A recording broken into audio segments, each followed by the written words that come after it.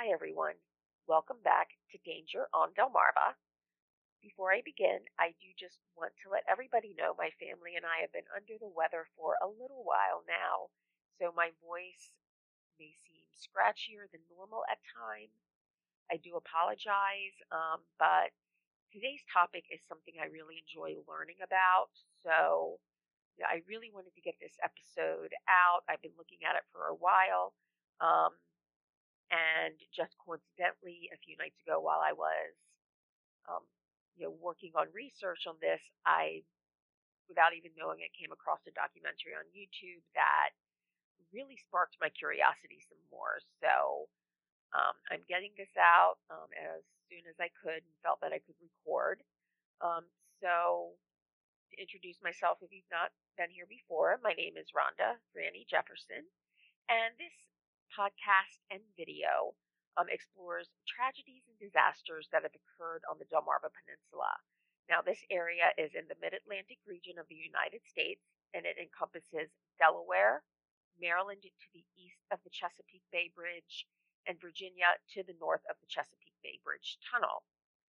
Now, through all of the episodes that I cover, I want to take you throughout the Delmarva Peninsula and explore the paths that wind around our little piece of heaven, which sometimes is not quite so heavenly. But if you live here, I think you would love it. We have beautiful beaches.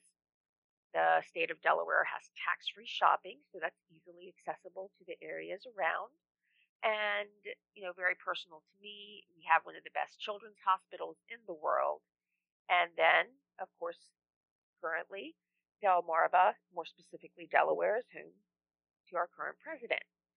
So this episode can be heard on podcast apps as well as on YouTube.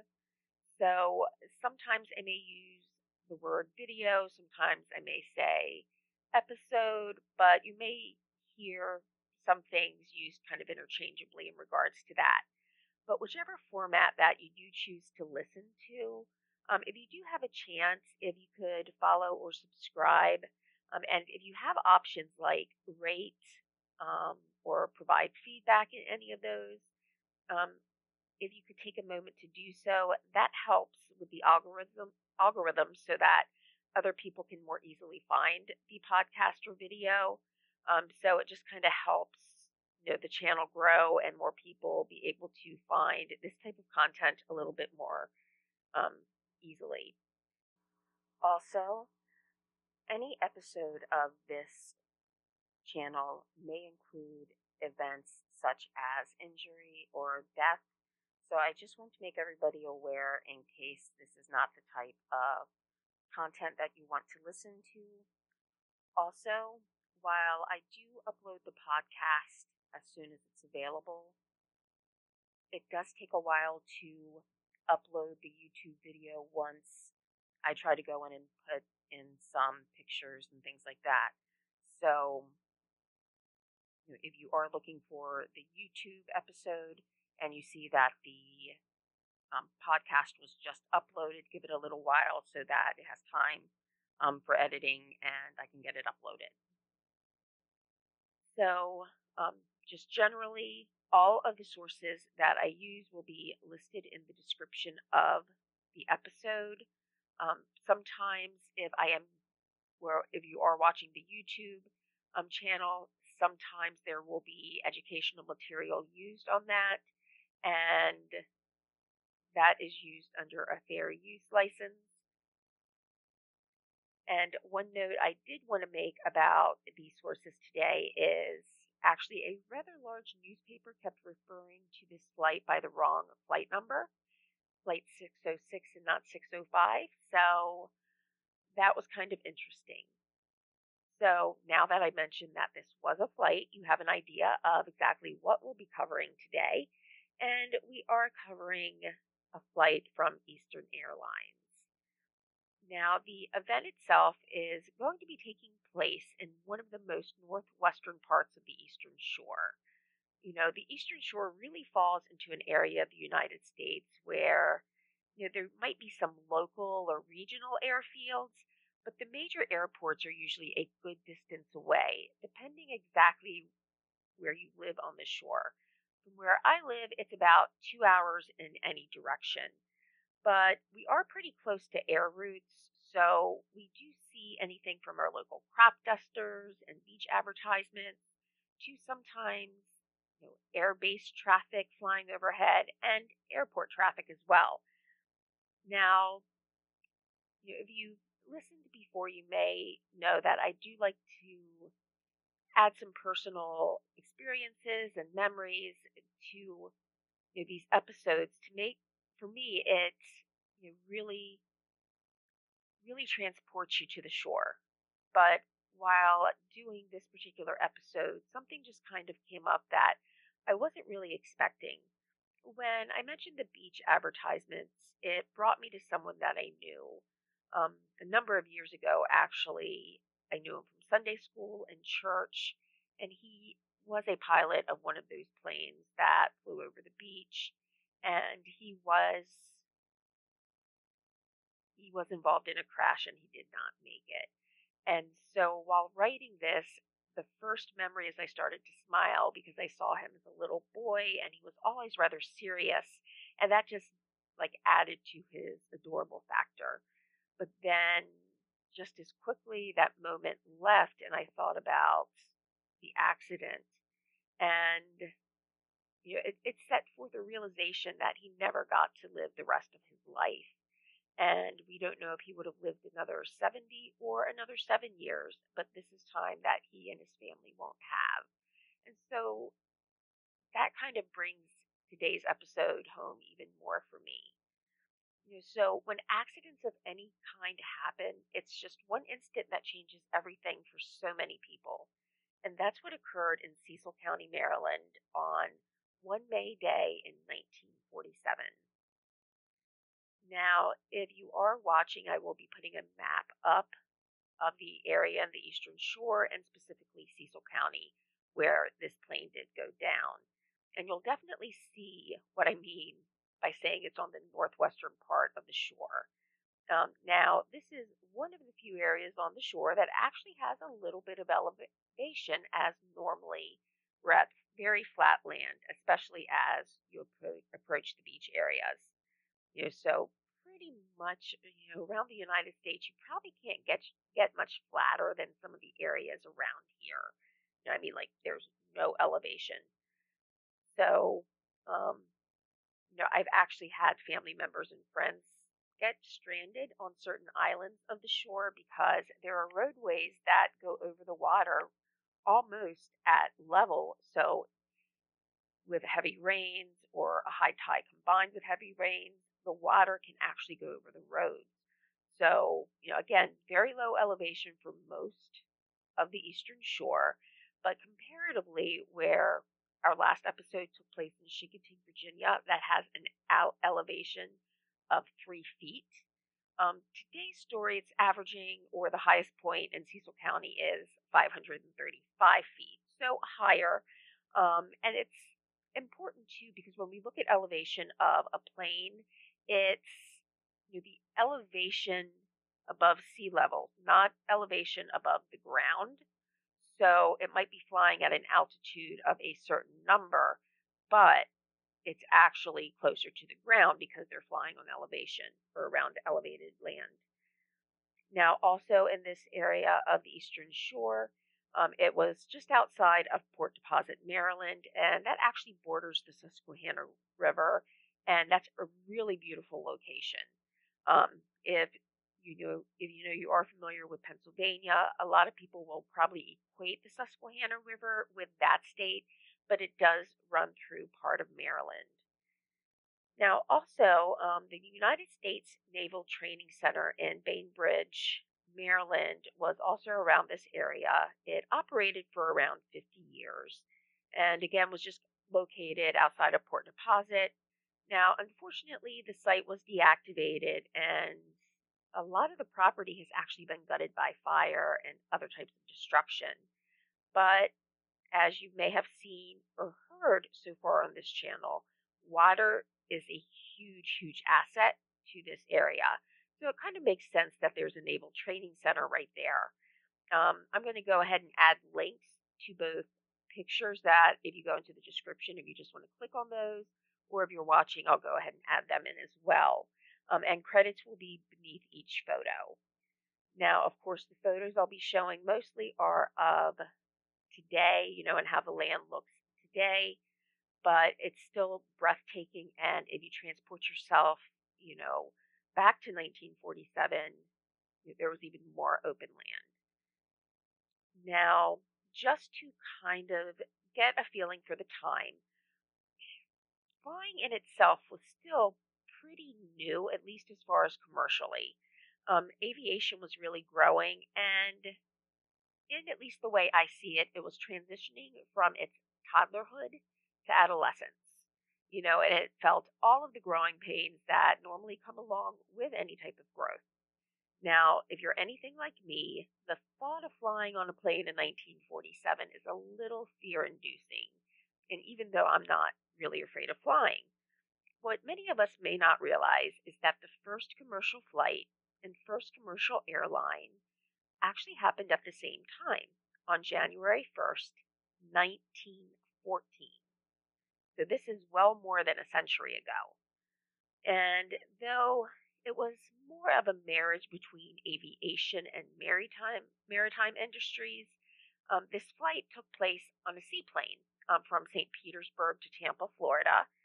Now, trust me, the plane would not have broken any records as far as speed. It took 23 minutes to fly 21 miles. But comparatively, this was pretty big. Everything does have to start somewhere. And so did commercial aviation. But looking at the transportation of that time, 23 minutes was a huge improvement.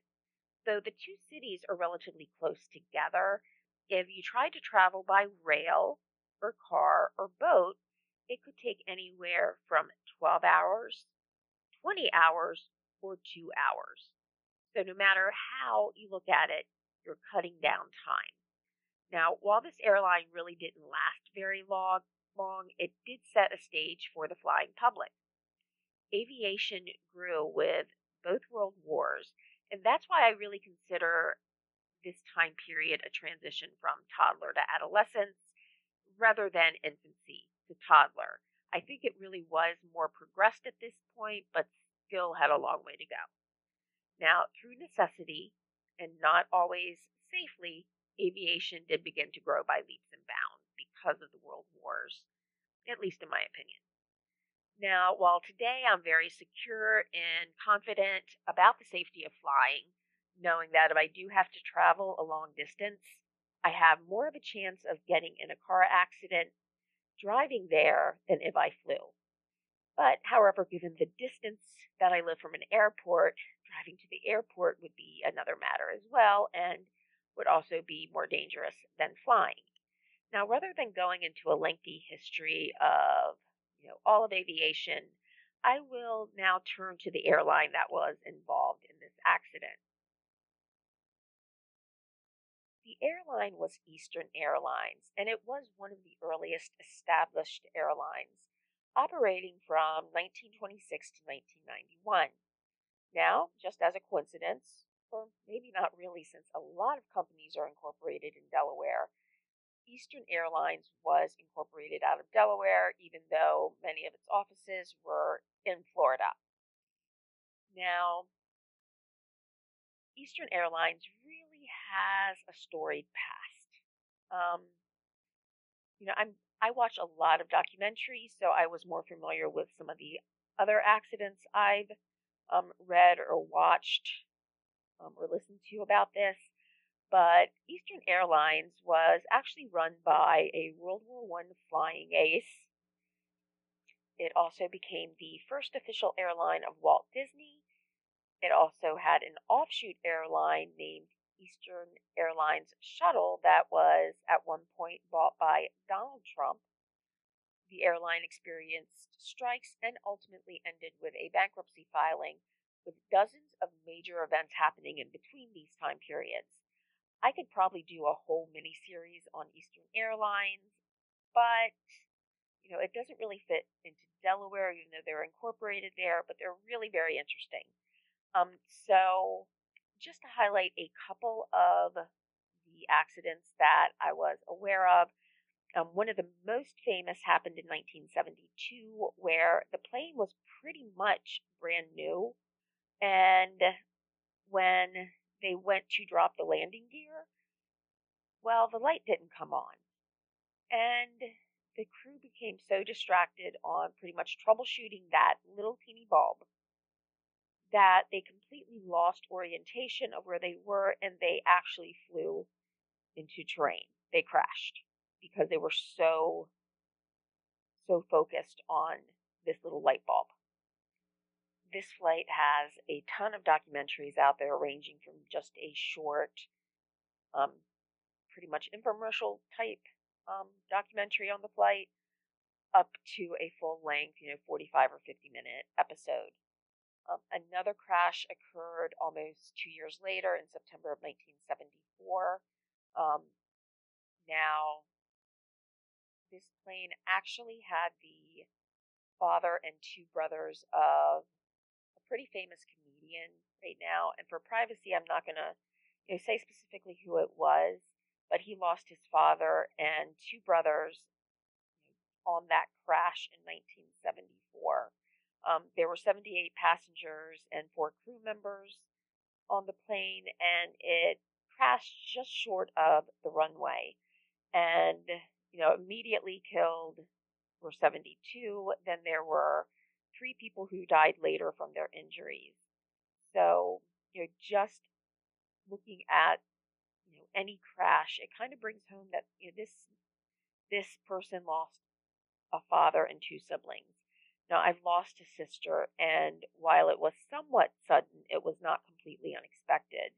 So I cannot imagine what it would be like to have a family member, have a loved one aboard either of these flights or any type of accident flight, or any sudden loss where someone that you love is taken away from you in just a blink of an eye. Now, looking through the rest of the history of this airline, in total, they had 22 fatal crashes. They had 24 non-fatal incidents. Now, I just want to give a hint about how sturdy sometimes these planes were built. In another incident, which took place the previous year from what we'll be discussing today, it was December of 1946, that this particular event occurred. You actually had an Eastern Airlines flight collide with a Universal Airlines flight at about 2,000 feet elevation. Both planes ended up landing. The EAL, or Eastern Airlines flight, landed at Washington National, and the other landed at Phillips Field in Aberdeen, Maryland, which will actually come up with our story today too.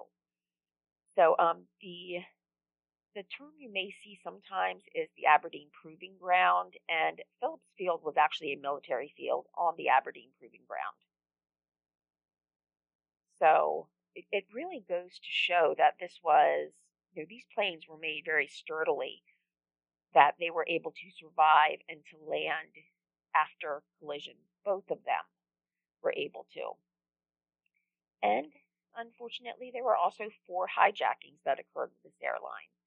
But looking at these accidents, many of them occurred, earlier on in the lifetime of the airline.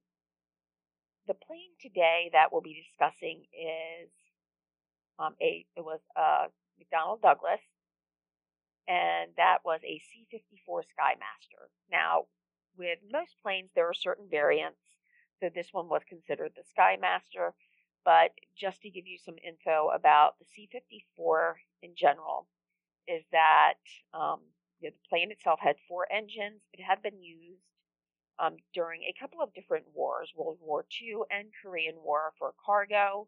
Now, of course, the Korean War hadn't taken place at this point, but that's what it had been used for in the past. Now, also, it was the first used to transport one of our presidents, as well as other dignitaries. And FDR, Franklin Delano Roosevelt, was the one who used the airline or this particular airplane initially. And actually, coincidentally, he's the one who gets to choose the site of Bainbridge Naval Training Center, which will come up in this episode as well. As another link to Delaware or the Eastern Shore, it was also used for airlifts to Berlin, and many of those flights originated out of Dover Air Force Base. The flight today is Flight 605, and it took off from Newark, New Jersey, and was heading towards Miami. But it would not make it and crashed just outside of Port Deposit, Maryland, in Bainbridge. Now, all people on board were killed, and up to that point in time in American and even North American aviation, it was the worst airline crash, at least commercial airline crash. So the flight itself took off just after 5 o'clock. It was at 5:04 that the plane took off. Now, at that point in time, it still should have been plenty, light outside, so that the pilots wouldn't necessarily need to worry about daylight diminishing until a little bit later. The report that I read said that there should have been at least 1 more hour of daylight left. Just living from around here and looking at the time of year, I would even say it would be visible, or there would be a good amount of light for even longer than that. Now, just behind this flight, there was another one taking off. It was about 3 miles behind, and that was using a DC-3. So that flight itself actually carried members of the Civil Aeronautics Board. They had been in New York investigating a crash of a DC-4 that was flying out of LaGuardia, and that had occurred about 23 hours before the accident that we'll be discussing today. So, while researching this crash, I did come across pictures in newspapers that had, one crash being the headline with information on the other crash to the right. So, these happened very, very close to each other. And I have to wonder how the investigators on that plane behind our accident flight must have been feeling when they looked out and realized that the plane in front of them, made by the same manufacturer as the plane that they were in and the plane that they were investigating the day before, had just crashed. So, Flight 605, shortly after taking off, hit its cruising altitude of 4,000 feet, according to the flight plan. Some sources say they were flying at 6,000 feet, but the vast majority of sources say 4,000. And since that was the flight plan, I'm going to go with that. Now, today, if we think of commercial flights, we can easily think that they're going to be flying over 30,000 feet. Now, with this particular flight, as they were going over Philadelphia, the pilot said that everything was well. He checked in and everything was fine. Now, Philadelphia is about 70 to 80 miles from Fort Deposit if you're driving, so it's still pretty close. But at around 5:40 p.m., there were witnesses on the ground and actually in the air because of the flight behind them. They had to see this horrific sight. The plane started to angle down into a very sharp dive, and it crashed. The witnesses could not see if the pilots were trying to pull out, but really things happened so fast, and from so far away, you really couldn't see if they had or hadn't. I'm going to have to feel that we can assume that the pilots did try, but of course, none of this was really viewable by the witnesses. But what witnesses did report seeing was an explosion that seemed to tear apart some of the fuselage and the tail section from the plane. Also, there was an explosion when the plane slammed into the ground, and it left, again, everybody on the plane was killed. The impact was so fierce that windows rattled up to 5 miles away. Now, the CAB team, they were quick. They were pulling double duty. They actually had the pilot fly around the site to get an idea of what they would be dealing with. and later landed at the Aberdeen Proving Ground. Um, and they were able to get transportation to the site of the accident. And, in that one day, in a matter of 24 hours, they were starting a second investigation. Now, to me, undoubtedly, this would probably be the most immediate boots on the ground investigation ever. And I guess you can't even say boots on the ground because the investigation began while they were actually in the air, seeing the crash initially, um, and then landing to do further investigation. However, just to point out, because of the angle, the distance that they were away, and the fact that they were about 500 feet higher in elevation, they weren't really able to get a good read on the angles and trajectory of the plane. So, it wasn't perfect, but still, as far as an investigative tool, you have trained witnesses right there. The CAB's chief of investigation was actually on board. So communities anywhere in the U.S. were really ill-equipped and were less knowledgeable about how to handle an airplane crash. I mean, this really was not happening. I would like to say that often, but considering when it just happened the day before, it was something that was occurring. But as in most communities, when there's a need for help, people started to come from all around and were willing to do whatever they needed to do. 3 fire departments, the Port Deposit Department, which is also known as Water Witch. I don't know why. Just it's known as Water Witch. The Havre Grace and the Perryville fire departments all came. The police officers came from towns, and about 1,000 men from the Naval Training Center were awoken if they were asleep or pulled out of their bunks, and they were brought to the site.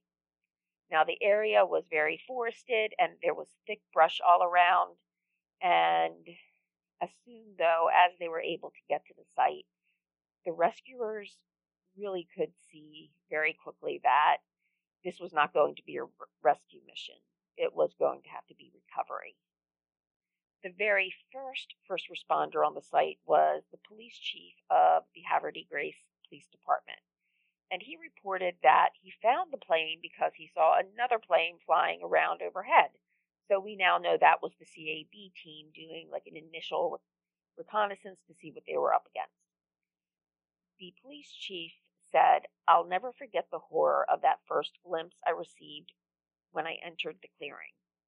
The tangled wreckage of the airliner was a blazing inferno, and I realized that all of the passengers must surely be dead." Now, many people were out and about that day. It was Memorial Day, and this holiday did allow for many people to be free to respond to the scene or be outside to witness the accident.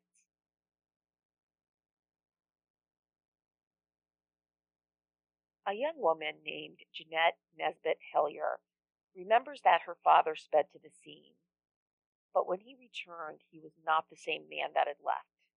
What he saw, the wreckage with fire, carnage, and human suffering, would stay with him and his daughter, as well as so many more for the rest of their lives. The medical examiner, Robert Dotson, reported that none of the deceased could be identified visually. Now, against the same backdrop, a pair of ballet slippers, playbills from a theater, and a case of ballpoint pens just littered the ground, almost undamaged. Bill Denny was only 17 years old at this time, but he was a trainee at the Naval Training Station. Now, he recalled being told that he needed to secure the area so that onlookers would not get through. He says a vivid memory that stays with him was the sight of a 1-year-old's body, unrecognizable, being carried away. Now, in the aftermath of this, relatives of the victims visited a makeshift morgue at the Naval Training Commissary to try to identify their loved ones.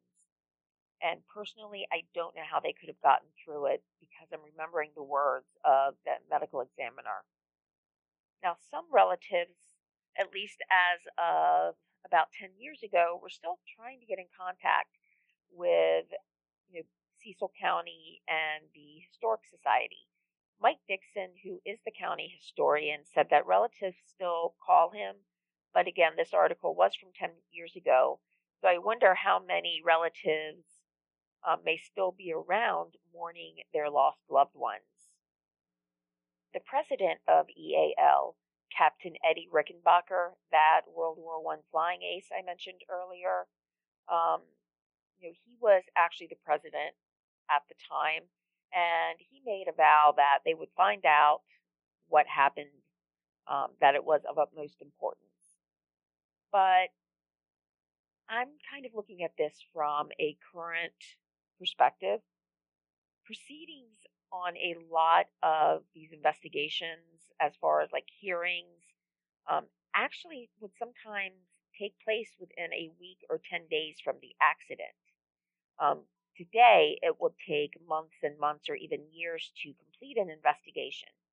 This particular report was a total of 9 pages, and that included a map and some other information that was just kind of redundant that's included on other reports. So, this was a really short report, which to me leaves a lot to be answered for.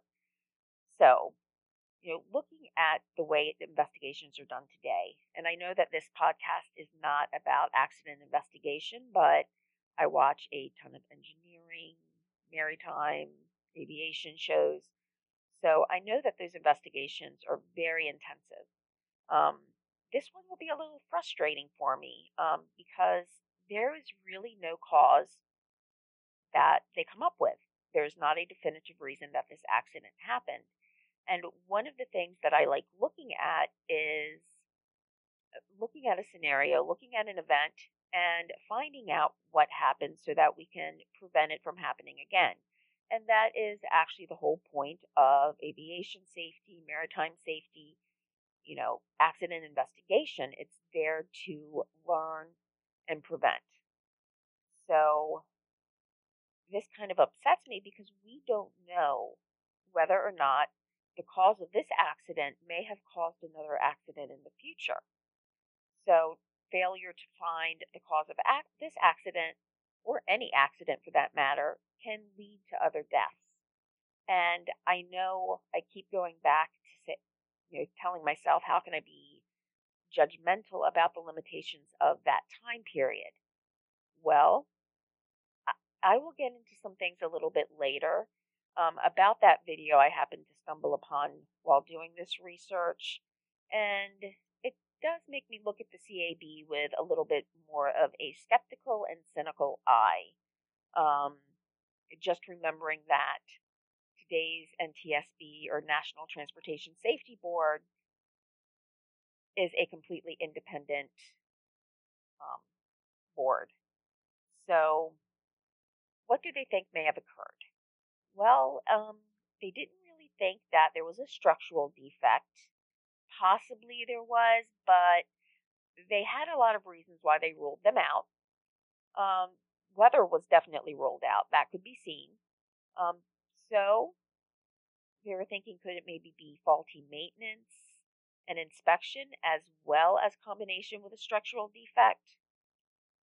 Possibly, there were just lots of things that they did go over in the report without managing to come up with a good solid answer. Some of the conclusions happen to fall within a idea that you can't prove a negative, meaning that there's no evidence to prove that something didn't happen, so you can't really prove it because there's no evidence. So finally, the cause was reported as, and I quote, "a sudden loss of control for reason unknown, resulting in a dive to the ground." So that's pretty much what everybody saw while on the ground and observing the plane. So what we do know is that trees were cut at about a 20 to 30 degree angle, and this allowed the investigative team to kind of track the route of the plane. The plane did hit the ground upside down, with the left wing just kind of dipping to hit the ground first. Now, many people reported that there was an explosion in the air, and there was also what was described as a flash fire on the ground. it burned very quickly because there was minimal damage to the brush and shrubbery around it. But based on the medical examiner's observations, it would seem that this was very intense. Now, there were reports that the tail section detached first, and this was supported by the tail section being found about 300 yards from the main wreckage.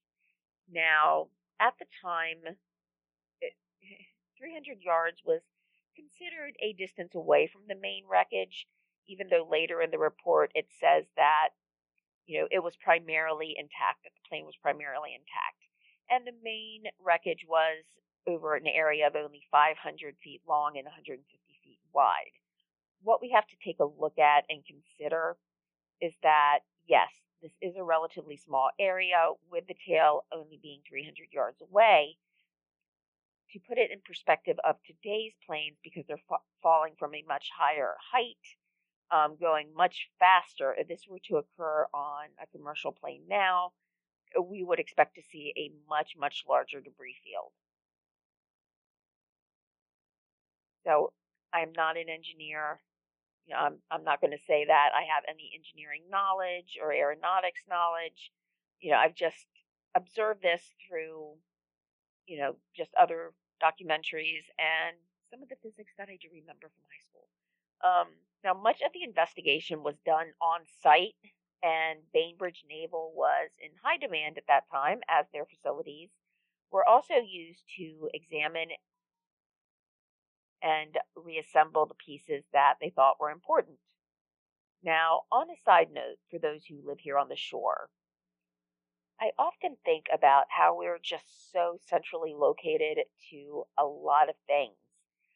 So many important locations: New York, Philadelphia, Annapolis, Baltimore in the Inner Harbor, Norfolk just to the south of us, DC to the west, and of course Dover Air Force Base just kind of right there in the middle of everything. And, I'm wondering on one hand that, really, is this a coincidence of timing and location where these two accidents just kind of fell within the same time period and approximately the same location? A plane going from New York to DC was following this accident plane. It seems like, what are the odds? But at the same time, when you think about the area, there is just so much going on around here.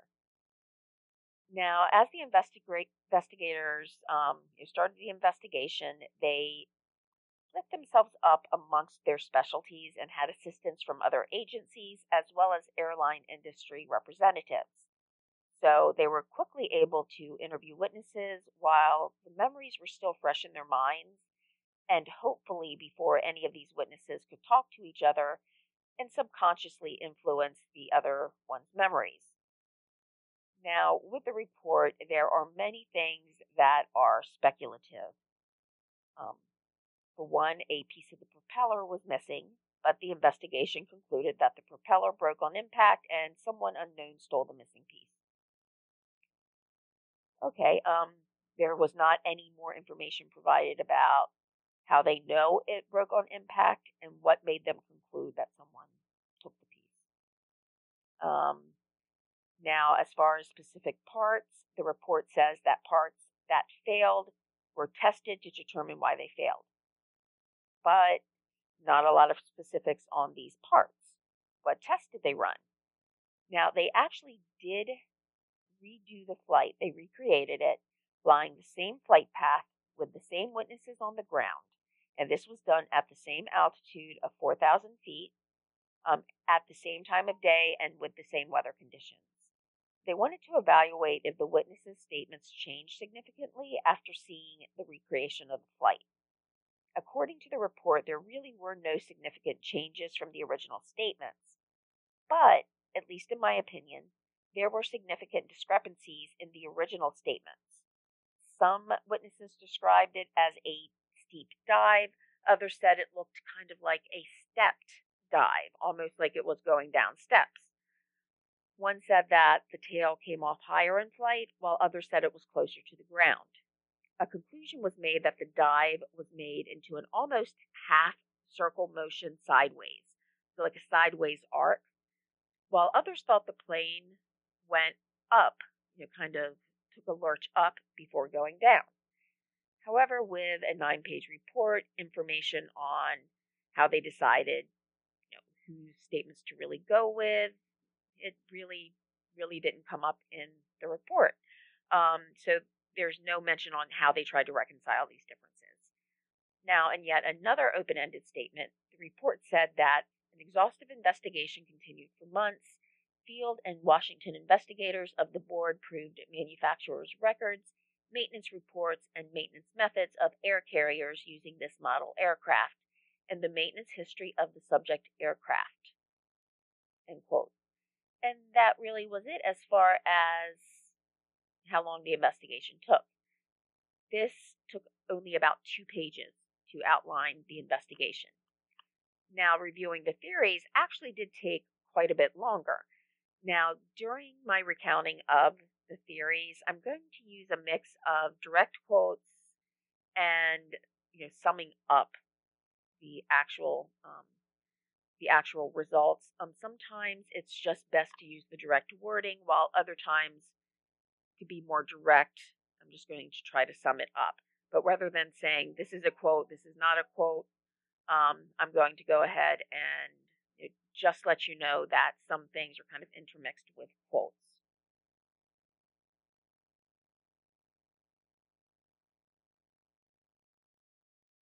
Now, occasionally I may mention that something is a quote just because it seems to be of significant importance.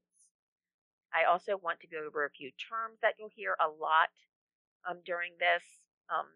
The term elevators does not mean that the plane was a double-decker. An elevator is a primary flight control surface that controls movement about the lateral axis of an aircraft. So it, kind of controls whether it goes up or down in the movement. Now, also there will be something called a gust lock, also known as a flight control lock. Now, this is a means by which control surfaces on an aircraft not in flight can be prevented from random movement caused by wind, jet blast, or propeller wash, and thus possible damage to the surface, attachment points, or control system. So, in other words, parts that are meant to move, if this lock is not on and a gust of wind comes, it can cause damage. So, when it's on the ground, they have the gust lock on. And lastly, feathering, and this refers to propellers. Blades on of the propellers can be rotated so that they're kind of laying flat or parallel to the airflow. And what this does is it stops the propellers from moving, and that helps reduce the drag. Because if the propellers were still moving when an engine failed, that could make it even harder to control because it was creating like a friction or a drag. Now, getting into the theories, which I know will be a lot of technical information, but I will try to be as straightforward as possible. The first theory actually mentioned in the report is one that I'm going to save for last. So to get to the second theory, it was disintegration of the horizontal tail surface due to flutter of the elevator or rudder table.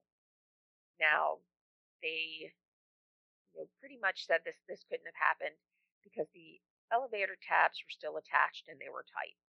The rudder tab had detached, but according to the report, this was determined to have been because it was hit by another piece of debris, and that caused it to detach. This, however, did not mean that the rudder tab vibrating couldn't have caused disintegration on the tail. So they really said it was just undetermined. It was a back and forth. Well, this is a theory, but it couldn't have happened because of this, but it still could have happened, is really what it said. The next was that there was an explosion in the stabilizer tips, and that explosion had a domino effect. Now, it was found that there was an inflammable fluid had somehow been in one of the stabilizers at some point because residue was found. However, we don't know specifically what that fluid was. There's just some speculation on it. Also, the end of the end of a left stabilizer was bent out, showing that there was a force that could have blown from the inside out. But investigators ruled out this theory because just because there was fluid in one doesn't mean that there were fluid in others. The term not necessarily was used a few times. So, without saying it directly, this would lead me to surmise that they didn't think that the little residue in only one stabilizer would have been enough to do that much damage. I also just want to clarify something that was not said in this theory, but I think should be covered. The term used to describe the fluid was inflammable. And so, first I would like to know what this fluid was, other than speculation. But another thought could be that if the liquid was inflammable, then how could it catch fire or explode? But something can be non flammable or inflammable, but still be combustible. The difference is, and I learned this from research on a previous episode about crude carrier collisions, to quote, flammable and combustible liquids are liquids that can burn. I think we all pretty much know that. But generally speaking, flammable liquids will ignite or catch on fire and burn easily at normal working temperatures. Combustible liquids have the ability to burn at temperatures that are usually above working temperatures.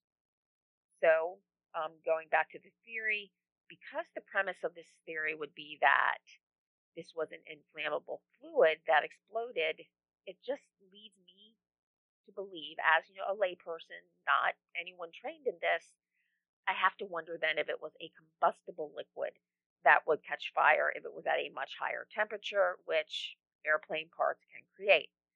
I feel the report should have been more clear, but we're looking at it from 2021 eyes, not 1947. So, according to the report, this theory was ruled out because of no ignition source, and also that there was not enough damage done to the thinner parts of the stabilizer ribs, and they felt that that would have shown damage if there was an explosion. And lastly, this theory was ruled out because the only fluid residue that they could think would have been there was from a paint remover, and that had been used over 3,000 flight hours earlier, so they termed it rather unlikely. So, on my personal observation on this theory and other theories that they purport is that highly unlikely is a term that's used throughout. So, in other words, nothing is definitely ruled out. Everything's just still kind of left in play. I'm going to go through this next one kind of quickly because there was this very, very long explanation really to come out to say it could not happen. The theory thought that possibly a machinist who was putting a pin belt in, went too far, and basically because the pin was not where it was supposed to be, it failed. Because they did find one bolt with a lot of shear, so that's why they came up with this conclusion. However, after a bunch of tests and doing all these, things which were actually pretty thorough before this investigation, they deemed that unlikely because the bolts were made by a machine itself. Things were at a very exacting level, whereas the machinist actually would not be the one who bore that into the part. So, they really didn't think that there could have been a man-made error in that way. Also, they said the other bolts were really strong, that they were, beyond what, what they were estimated to hold, that they had enough strength, so those other bolts could have held on. We also have the bird theory. I think there's always a bird theory, but there were no feathers, remains, or any other indicator that a bird hit the plane. Next is that a part came off of the plane, struck a surface, and led to a chain of events. Again, some of my least favorite terminology. They said that this really wasn't plausible because, in short, all parts that conceivably could have fallen off were found in the areas of the main wreckage or were accounted for. So they used the word conceivable, and, just in my experience, not just review of this accident, is you have to sometimes look at the unexpected. What if a part of a part fell off? A cargo door handle that hit just the right spot to cause a spark or make a hole? Again, not an engineer, but sometimes accidents happen that engineers don't even conceive of happening, but they occur. So when these inconceivable things happen, destruction ensues. The next theory is pretty much just a whole room of dominoes that would have had to fall in order to make this happen. So, again, to try to summarize, and the Senate Review Committee even said they felt that it was some type of maintenance issue. Um, I think during the review, probably they would be shaking their heads at this particular theory, saying, okay, next. Um, to sum it up, the theory was that there was a point of failure, but what this point is, we don't know, but it happened outside of the torsion box on the right elevator. Now, this was concluded because the elevator hinge was still on the casting attached to a bolt, which was attached to the bolt by a pin. And basically, the underside of the eye bolt scuffed some areas, and they determined that these marks could have only been made from if the inside edge of the casting had been free. So, they're trying to look at possibly if, damage had been made by like a gust of wind. Um, the investigation determined that the indentations or marks shown had to be there because of a resistance, so the hinge must have still been attached to the stabilizer. They found that 10 rivets had been sheared due to torque. So they reasoned that for this to have occurred, the plane would have had to have experienced high winds, possibly the gust lock that I mentioned earlier was turned off, which allowed for that um, that buffeting of certain parts of the plane to cause damage, and this would mean that there would be fatigue or weakening around that torsion box, and so that's why they did kind of isolate it and say that it was, if there was a part that detached, it could have been some type of failure around the torsion box. But they said that other than winds, it could have been possibly another plane, the drag from another plane, or maybe even that another plane hit this plane and, that's what happened. But they went through all of the reports, the maintenance reports, and there weren't any reports of anything like this happening. Now, my thought is, okay, yes, if there was a ground collision, there would be a report on that. But if someone, say, did not set the gust lock and it wasn't caught, nobody would necessarily know that there had been damage due to that. Really quick theory was that one of the control cables released with such energy that it caused this chain reaction. The way I'm going to describe it is if you think about tug of war, if you have both teams really pulling as hard as they can and the middle of that rope breaks, you're going to have everybody go falling down. There's a lot of energy that's then being dispersed amongst everybody on that rope. Now, if the rope is just slowly wearing away, if one strand at a time starts to break, then the tension is not as tight. And when it breaks, you will not have as many, or maybe even have none of the competitors fall to the ground. So they tested this cable and they did not see how it could have broken with a force so strong that it would have caused the catastrophic chain of events, and that if it was more of a gradual breakage, the force would not have been strong enough. They also ruled out elevator overbalancing.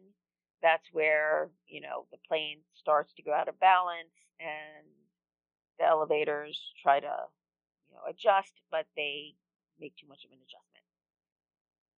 Now, a couple parts here, and this is where things get interesting. So, we're looking at this plane. There's been another accident 23 hours earlier, and from the very beginning of that accident, it was pretty apparent about our old friend the gust lock was still in place.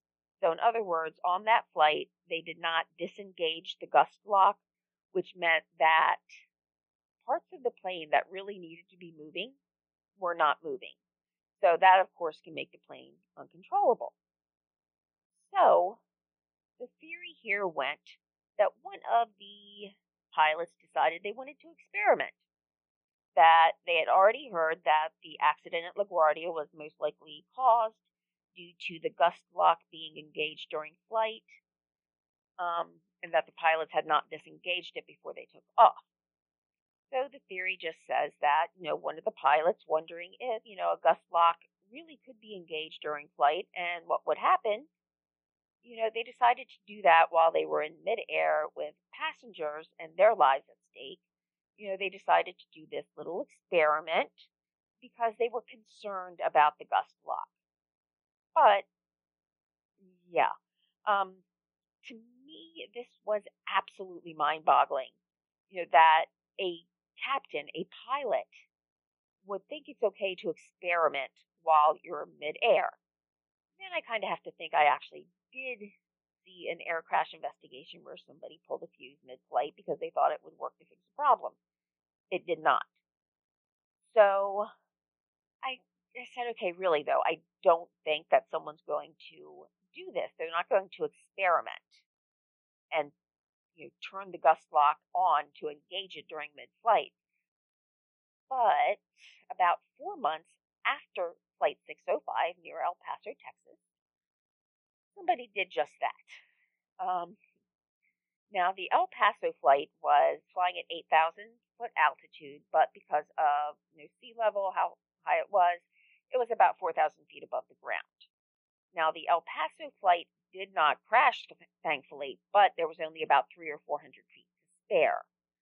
The biggest difference that they figured why was because the propellers feathered on the El Paso flight, and so that meant that the engines were not at full power. So if they had been at full power, they probably would have hit the ground, but they did not, thankfully. So this flight was an American Airlines flight, also incorporated in Delaware, by the way.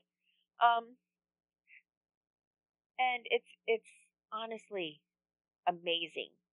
So the CAB did say they thought that the captain of Flight 605 had better sense than to do something like this mid-flight. But the El Paso accident, I had to find out more about it. I looked up the report, which was only 4 pages total, but 2 pages of that was information. The other 2 were just kind of auxiliary information. So there were 3 pilots on board, and actually each of the pilots was a captain in their own right, but one was considered the pilot in charge, co-pilot, and an observer. So Captain Sisto was the pilot in charge, Captain Beck was observing, and Captain Logan was the co-pilot. Now, just after takeoff, Captain Sisto said he wanted to change positions with the observing pilot, Beck. Beck then, once he got seated, experienced the inability to control the plane. The plane started to climb. No matter what he tried, he could not get the nose down again. Now, this continued when, totally outside of his control, it started to nose down, creating this kind of sideways arc and inverting. Now, remember, Flight 605 actually inverted too, but the pilot was able to save the flight before impact. And frankly, this was Captain Logan. He did it all by himself because the other 2 pilots didn't have their seatbelts on, so when it inverted, they were kind of thrown all around the cockpit, as were many passengers thrown around the cabin of the plane. The pilots initially said that there must have been a problem with the autopilot. So the CAB goes to the trouble, time, and expense of testing things, and they find everything was fine. They followed back up with the pilots, and they changed their story to say they had not actually engaged the autopilot yet during the flight. But when Captain Sisto, changed from the captain or pilot in charge to the jump seat, he purposely engaged the gust lock. He did not tell Beck or Logan of this absolutely insane idea. When Logan and Beck were trying to save the plane, they called to Sisto to see if the autopilot was on, and he replied no. Now, Beck did have this idea that the only other possibility would be that the gust lock was on. And he must have been confused, though, because nobody had engaged it during the flight. But Beck did try to reach to disengage it, but Sisto beat him to it. Now, this created another domino effect as all of these subsequent reactions caused a nose down position. Now, remember, the propellers did feather at this time in the flight, so thankfully they were saved.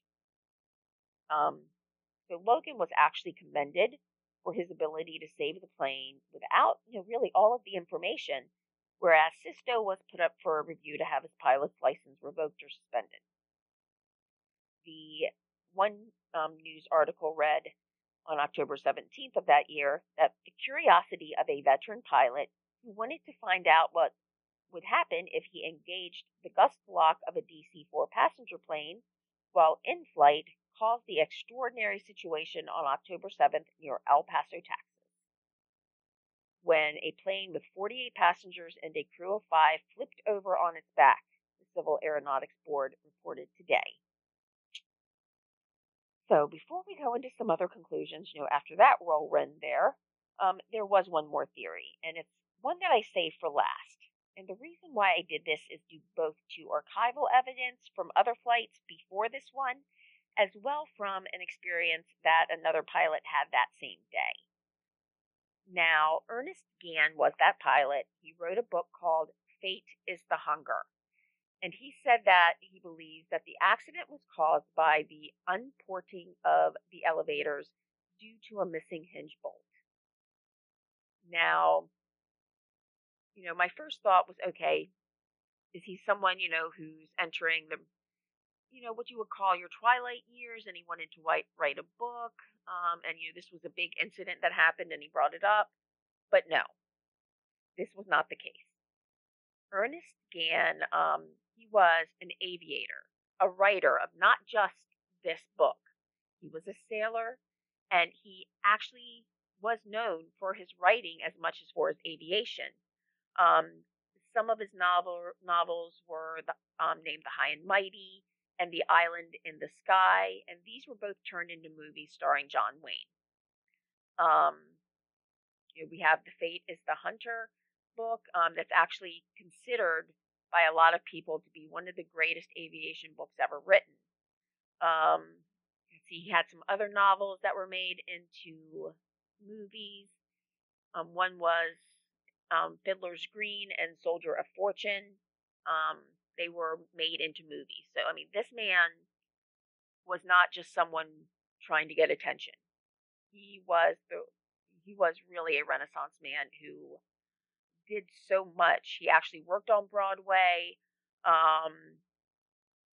He just did a lot. I could probably spend days and days going through everything that he did, but he was actually friends with Burgess Meredith, who you might remember him from some other movies as well.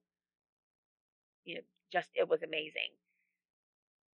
So he has so many aviation accolades.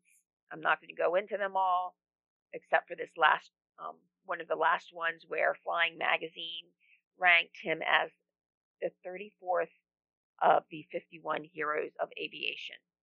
That was a list he put out in 2013. So, in other words, this guy knows what he's talking about. I think he knew what he was doing in a plane. But unfortunately, unless there's more evidence in an investigation box somewhere, we may never know what happened. Remember, there was no CVR or DVR either, so they really didn't have much to go by. Now, the theory that Gann put forth, and this is the archival evidence that I was referring to, is there was a 1/4 inch diameter shear pin in the left outboard elevator hinge was not located, and as a similar aircraft had experienced severe vibration of the tail group because of this pin being out, it was suggested that possibly this was the cause of the unporting of the elevators and the destruction of the airplane. However, there is strong evidence to indicate that the shear pin was intact and in place at the time of the unporting because, and the reasons they really provide are a lot of assumptions. One of the assumptions is that some of the impressions made were symmetrical. So they didn't think that would have happened if there had been shearing. Um, it mentioned some of the bending of the stabilizer bar and what they would have expected to see there. But based on all of the other theories as well, most of them had a lot of speculation. This does as well. I don't think that you could really rule this out, um, based on pretty much there weren't any tests done to say whether or not that this was a valid argument or not. So, based on Gan's experiences, I wonder if the shear pin was out, that it tended, it seems, to fall out with a lot of vibration, which then creates other issues. So, if I had to say one theory or another, I would probably go with this one just because there were other experiences. The only other possibility that I can see, being a layperson, was if the pilot did decide to put the gust lock in place or to engage it, which I really can. My heart says that the pilot didn't do it, but as we could see with the other flight, some pilots would, so we can't rule that out 100%. But my heart is saying more of what Gan experienced. So this is kind of scary and frustrating because there's absolutely no conclusions on this report. The Senate report did state that they considered faulty maintenance and inspection were involved. Well, that's kind of a broad statement. So, again, nothing was really learned either way. So, I've already said what the probable cause was, that it was loss of control for reasons unknown, resulting in a dive to the ground. The recommendations or corrective actions that they made really were just a litany of items to make sure that the elevators and rudders and hinges, all of those things were checked on a schedule to check for fatigue. Now, while it's great that they put these in place, it still did not give us a solid conclusion to this case. So, do we know exactly what happened? No. Was there a complete report done? Yeah, kind of. It was complete for its time, even though the use of terms such as conceivable and not likely just kind of leave me in awe to be used in a report. But I did mention that documentary that I happened to see, the one about the CAB. That was on a YouTube channel called Barely Sociable, and I'll have that linked in the description. It just happened to be perfect timing while I was listening to the channel. I was typing things up here, and he mentioned the CAB. So, in air crash investigations, currently we have the NTSB, which is the National Transportation Safety Board, and the FAA, the Federal Aviation Administration, and they don't always see eye to eye. The purpose of the FAA is to, quote, issues and enforces regulations covering manufacturing, operating, and maintaining aircraft. Now, the NTSB is an independent federal accident investigation agency, and since its creation in 1967, the Safety Board's mission has been to determine the probable cause of transportation accidents and to formulate safety recommendations to improve transportation safety. So, two different sides that really should be going towards the same goal. Well, they operate independently for a reason. The NTSB wants answers. They're scientists. They want to know the cause of an event, and then they tell the FAA or the governing body of whatever type of transportation accident occurred, though they just don't deal with the FAA. It's transportation. And they give suggestions on what they think will prevent the same thing from happening again. The NTSB does not care whose toes they happen to step on. their scientists. So these are how the roles work now. But at the time of the CAB, I think the best way to describe it is they functioned as the FAA, the NTSB, and had a little bit of marketing mixed in there. Right? Maybe that's a little bit of an oversimplification, but let's take a look at this from the perspective of an accident just occurring. It would basically be the a board investigating itself. So if we look at it, let's just say the CAB would investigate something and they had not implemented a rule about something that they knew was a potential problem. They could cover it up. Or if there was a problem that they missed that they should have caught, again, they're investigating themselves, they could cover it up. Also, if you're looking at the terms of economic regulation within the aviation industry, it was a time of growth, and that was part of their role, was to help airlines or the aviation industry grow. Not necessarily airlines, but if you want the industry to grow, you have to have the airlines grow. So, in any given time, a decision that they make or a report that they file may impact at least 1/3 of their job role. So, there were there was really a lot of incentive to maybe not give a full reporting. Now, can I say that this happened all the time? No. Can I say even that it was intentional? No. There's things such as confirmation bias. And what this means is they go to an accident expecting to see one thing. So they kind of take the evidence and they work it so that it comes to that conclusion. They come to that conclusion before they even get the evidence, which is the exact opposite of what is supposed to happen during a crash.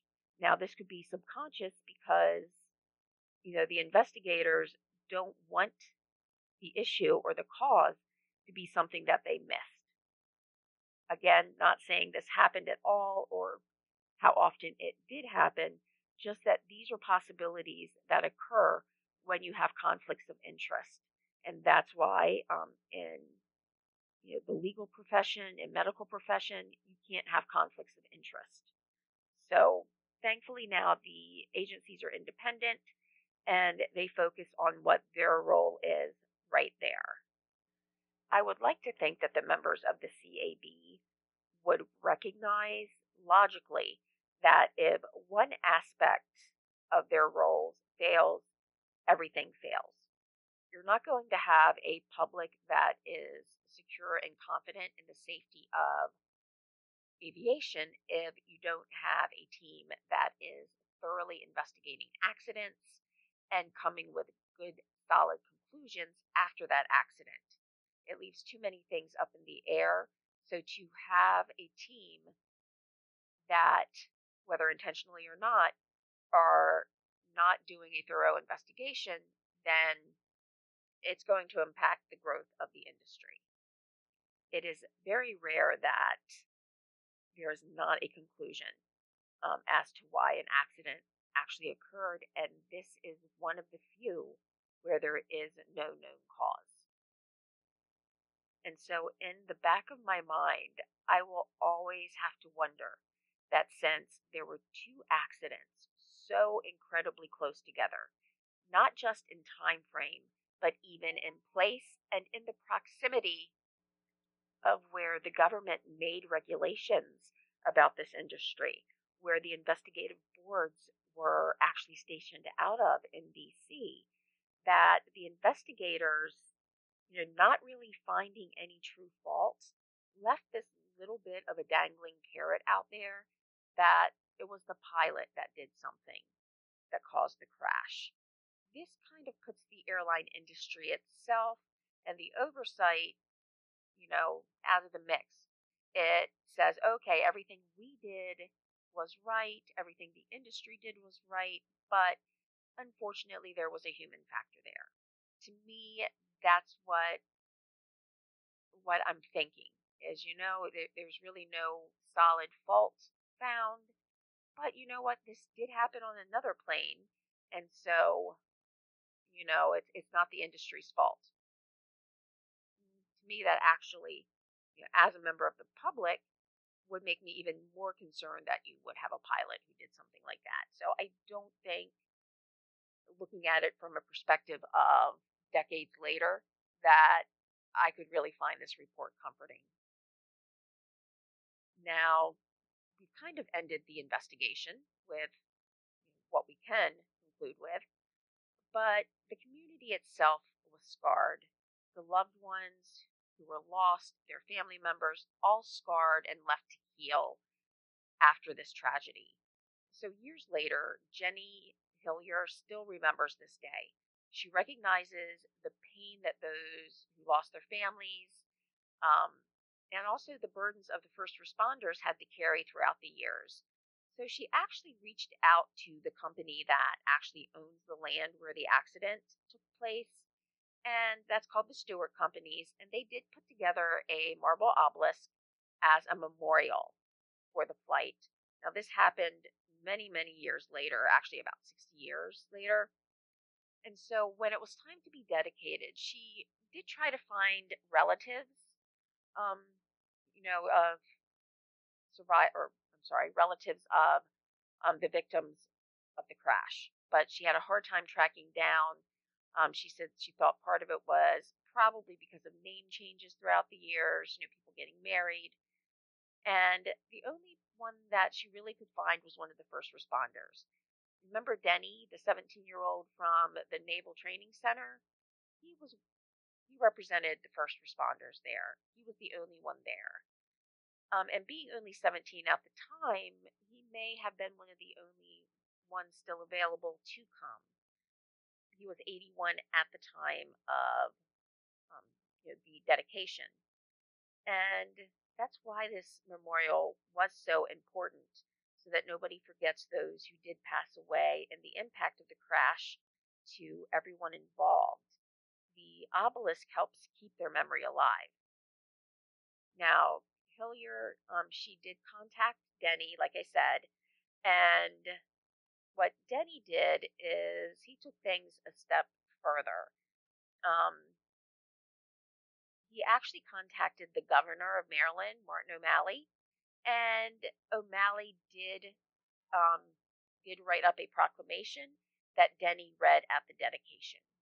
So, from the article I read and the interview that Denny gave, he was really touched by that because so many years after this occurred, over 60 years, he didn't feel or didn't think that that many people still cared. So he was really touched that he could get to read that proclamation at the dedication. So, like I said, this kind of ends the investigation. It's still very, very frustrating that there's no actual conclusion. It would be really great if there was any, evidence somewhere that someone could review and maybe try to come up with the actual reason. If pictures were taken, just it would be good to get a retrospective of if the industry could have advanced even quicker if the cause of this accident was known. So, in other words, to have a good, solid answer as to why this crash occurred, the flying public would feel a little more secure knowing that that reason was taken care of. We'll never know at this point, I don't think, but it never hurts to try. Who knows? I might even try to reach out to some people to see if they have any information. Like I said, I watch a ton of documentaries, so uh, now, if you do have any ideas of types of content that you would like to hear about, I leave all of my contact information in the description of the podcast or YouTube video as well. So probably Facebook and email are my quickest turnarounds. I don't really use Twitter a lot, but I do have a page. But I really appreciate everyone being patient with me getting my next episode out. Um, I hope that you found this content informative and found it interesting as I do. It's really, really something that I'm passionate about learning. So, Please feel free to send any ideas about the Delmarva area. If you have any ideas, whether it's true crime or disaster related, I'd really appreciate that. But I do try to post content about every 2 weeks, sometimes a little longer, sometimes a little less, depending on how much research there's to be done, or as in the case of this week, you know, family being under the weather. So I hope that I will talk to everybody soon. So I'm hoping everybody will come back for another episode. And everyone have a great rest of your week. Bye bye.